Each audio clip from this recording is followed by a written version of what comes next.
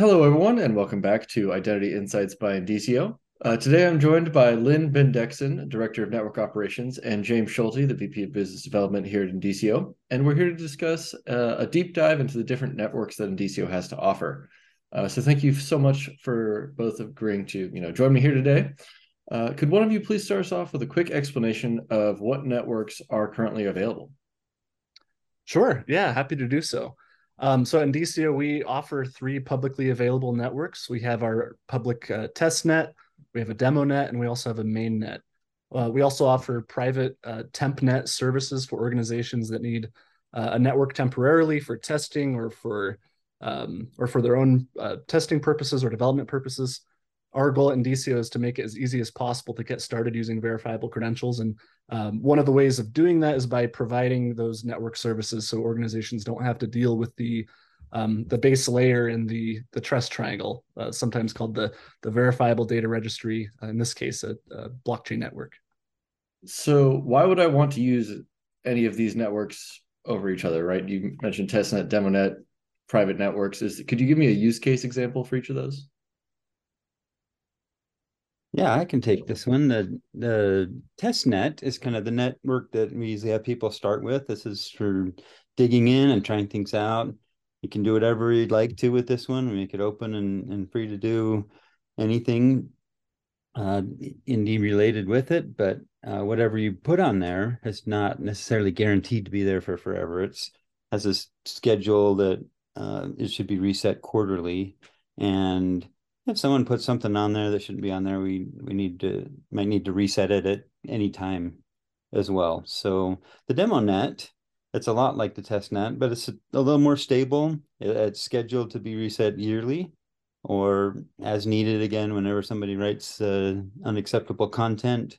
And then you want to use this for demos and other things. Once you've used the test net to get started and tried things out a little bit, maybe you're ready to demo to your clients and customers, something a little more stable, and kind of use that as a preparation ground for moving to our main net, which is our production network.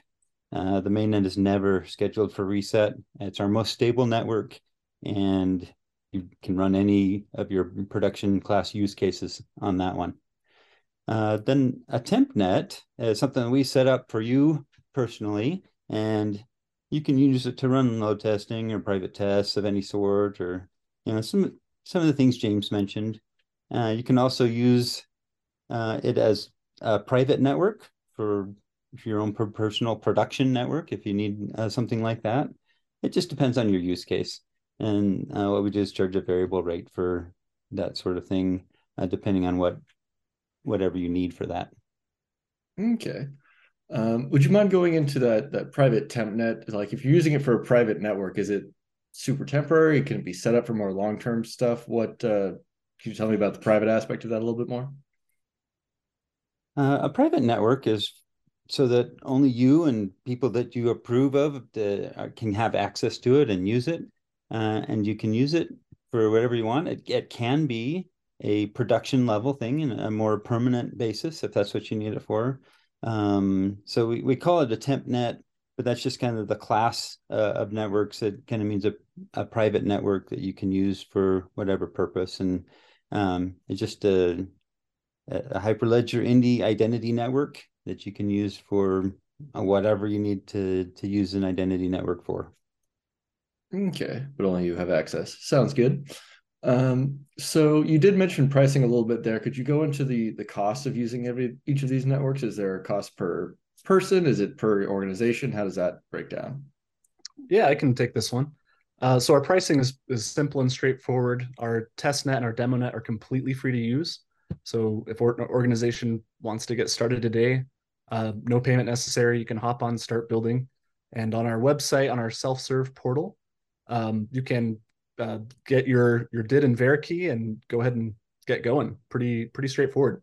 Our main net, because it is a production level network, that one does have a cost. That one is a lump sum fee for the year. There's not a varying price structure. We like to make it as clear cut as possible. So it's 5,000 USD per year for an organization.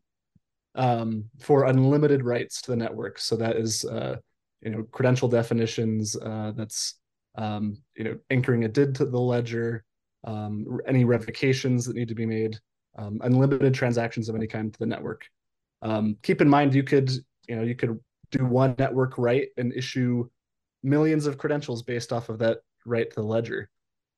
So it's very affordable. It makes it easy for accounting departments to factor in the cost of using the network. There are discounts available for node operators or organizations who volunteer to operate a node on any of our networks. So yeah, if you have any questions about pricing, or if you have a particular use of the network that you're looking into, where you have some questions, feel free to reach out to us about that. We can work with you. All right, awesome. Seems pretty straightforward there. So, right, why would you want to use the network? Can you go into some of like the projects, maybe without naming names, obviously, but what are some of the projects that are being built using the network? Yeah, so there's some really cool ones out there right now. And a lot of the organizations we work with are at different stages of their projects. So either from the incubation testing phase all the way to production phase, with credentials out in the wild being used every day for real business purposes. One of my personal favorite use cases at the moment is an organization using the network called Bullet ID. They're using verifiable credentials for the tracking of munitions to help reduce the amount of illegal weapons proliferation, making it possible for governments and for law enforcement to keep track of munition inventory to keep communities safer. It makes it possible to identify where munitions are coming from, where they've been transferred to, the manufacturer, etc. It's just a very interesting use case, and I think one that has a lot of value for society as a whole. But an application of this technology beyond just a human identity aspect to an actual item or object that uses verifiable credentials. So there's a lot of really interesting implications from that. We have organizations using the network for issuing and verifying education credentials to prove educational history. So whether that's a diploma issued by a university or some sort of accreditation or certification from a governing body, and an individual needs to prove that they truly did the work to achieve that accreditation. We have an organization using the network to issue metaverse credentials, or credentials to prove identity or age or any sort of requirement in order to enter a metaverse situation. That gets interesting when you factor in all of the different metaverse situations and cross metaverse use cases where identity verification is important, and especially allowing for the user to have control over their own identity and have the decision making ability to decide what information to share and where. Obviously, there's the standard use cases. I shouldn't say standard, but because they're still exciting. But with healthcare, for example, being able to prove health status, organizations are using network to issue health credentials.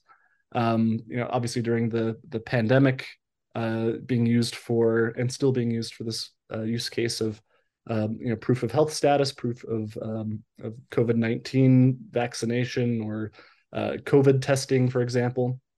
Network is also being used for age verification, travel, as well as financial use cases as well, particularly for KYC for banking customers and for credit union customers.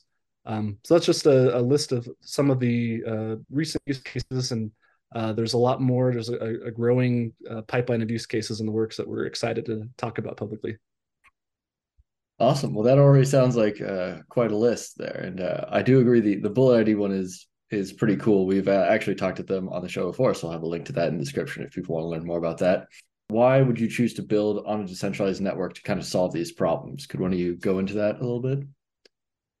Sure. Yeah, I'll take a crack at it, and Lynn, feel free to fill in the gaps here. But the decentralized identity network, in this case, a blockchain or a distributed ledger, it acts as a verifiable data registry that brings that layer of cryptographic trust into a trusted digital ecosystem. They play a key role in mediating the creation and verification of key components of the credentials. So you have the identifiers, you have the keys, and other relevant data needed to verify where the credential came from, that the information within it hasn't been tampered with, the information needed to verify it.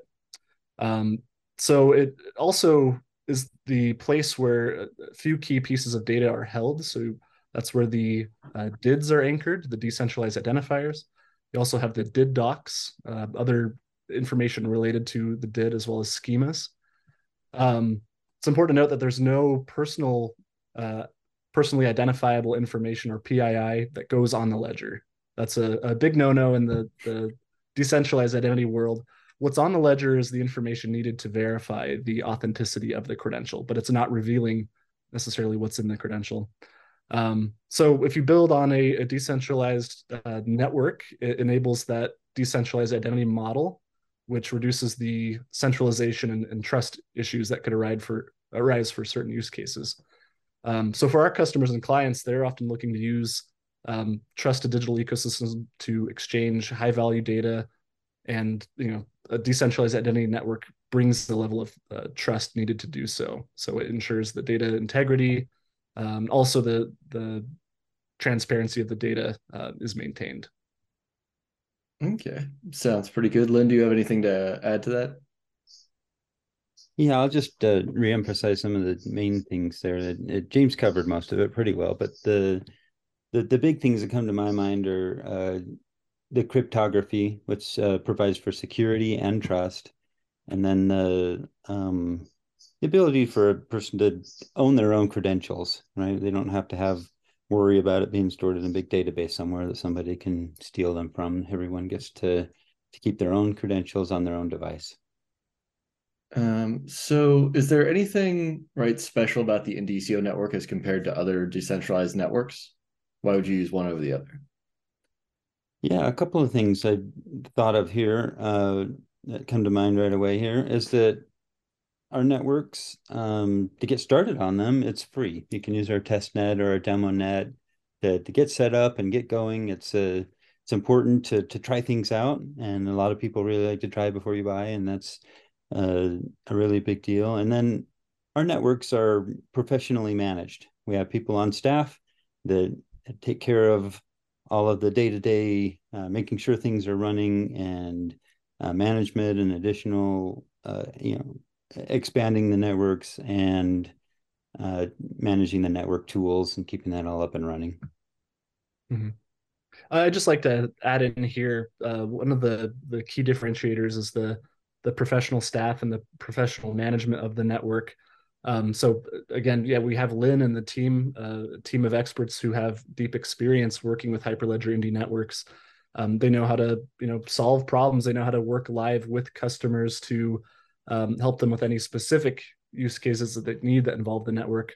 They're on call for demos if they need someone to call last minute. The team is here. So just having that assurance that there is a professional organization behind the monitoring and the maintaining of the network is really what our customers like. That makes sense. I would want someone to call to make sure it's going to work as well. So awesome. So we're coming to the end of our time here, but if either of you have any insights into this, what's next for the network? Are there any big updates planned? Is there anything that we can kind of look forward to in terms of, new functionality, anything like that? That is a timely question, Tim. As we're on the brink of an upgrade to the Hyperledger Indy networks that has been in the works for a long time now. We are finally upgrading the server that the nodes run on to Ubuntu 20.04. And that upgrade also includes a bunch of other cool stuff that comes with it. The biggest of which is the did Indy feature, did Indy method that has been already talked about by Insights a while back. But that feature makes it much easier for an agent to communicate with multiple networks that are in Hyperledger Indy based. All right, sounds good. James, anything to add to that one, or? Yeah, I just wanted to add that the networks are ready and available to use. Our team is here to talk anytime if an organization has questions or wants to start building. Would like to encourage people to take advantage of the free networks. It's yeah, that's there's no barrier to entry. Great place to get started and great place to get moving into production with your products or your use cases. So yeah, we're always happy to chat. Awesome. Well, it looks like that is about our time here today. Thank you all so much for tuning in. If you like the content, please be sure to subscribe to the channel, and we'll continue to bring you some more news and interesting info from around the decentralized identity community. Thank you again to James and Lynn. If people want to learn anything more about these topics, is there anywhere that you would suggest they would look? I'd suggest to subscribe to our newsletter. It has a lot of really good information weekly. Yeah, check out that. Check out the events that we have. We have a Indicio quarterly event coming up fairly soon, and we'll also, I believe, here in 2 weeks, be having a conversation with Phil Windley, who's been involved in the decentralized energy space for years now, and he'll have a really good insight into his experiences and also talking about his book. So we're looking forward to that. So yeah, check those out. I think that pretty well covers it. We can, the other place you could look for more information about Hyperledger Indy and Indy Node would be on GitHub in the Hyperledger project there.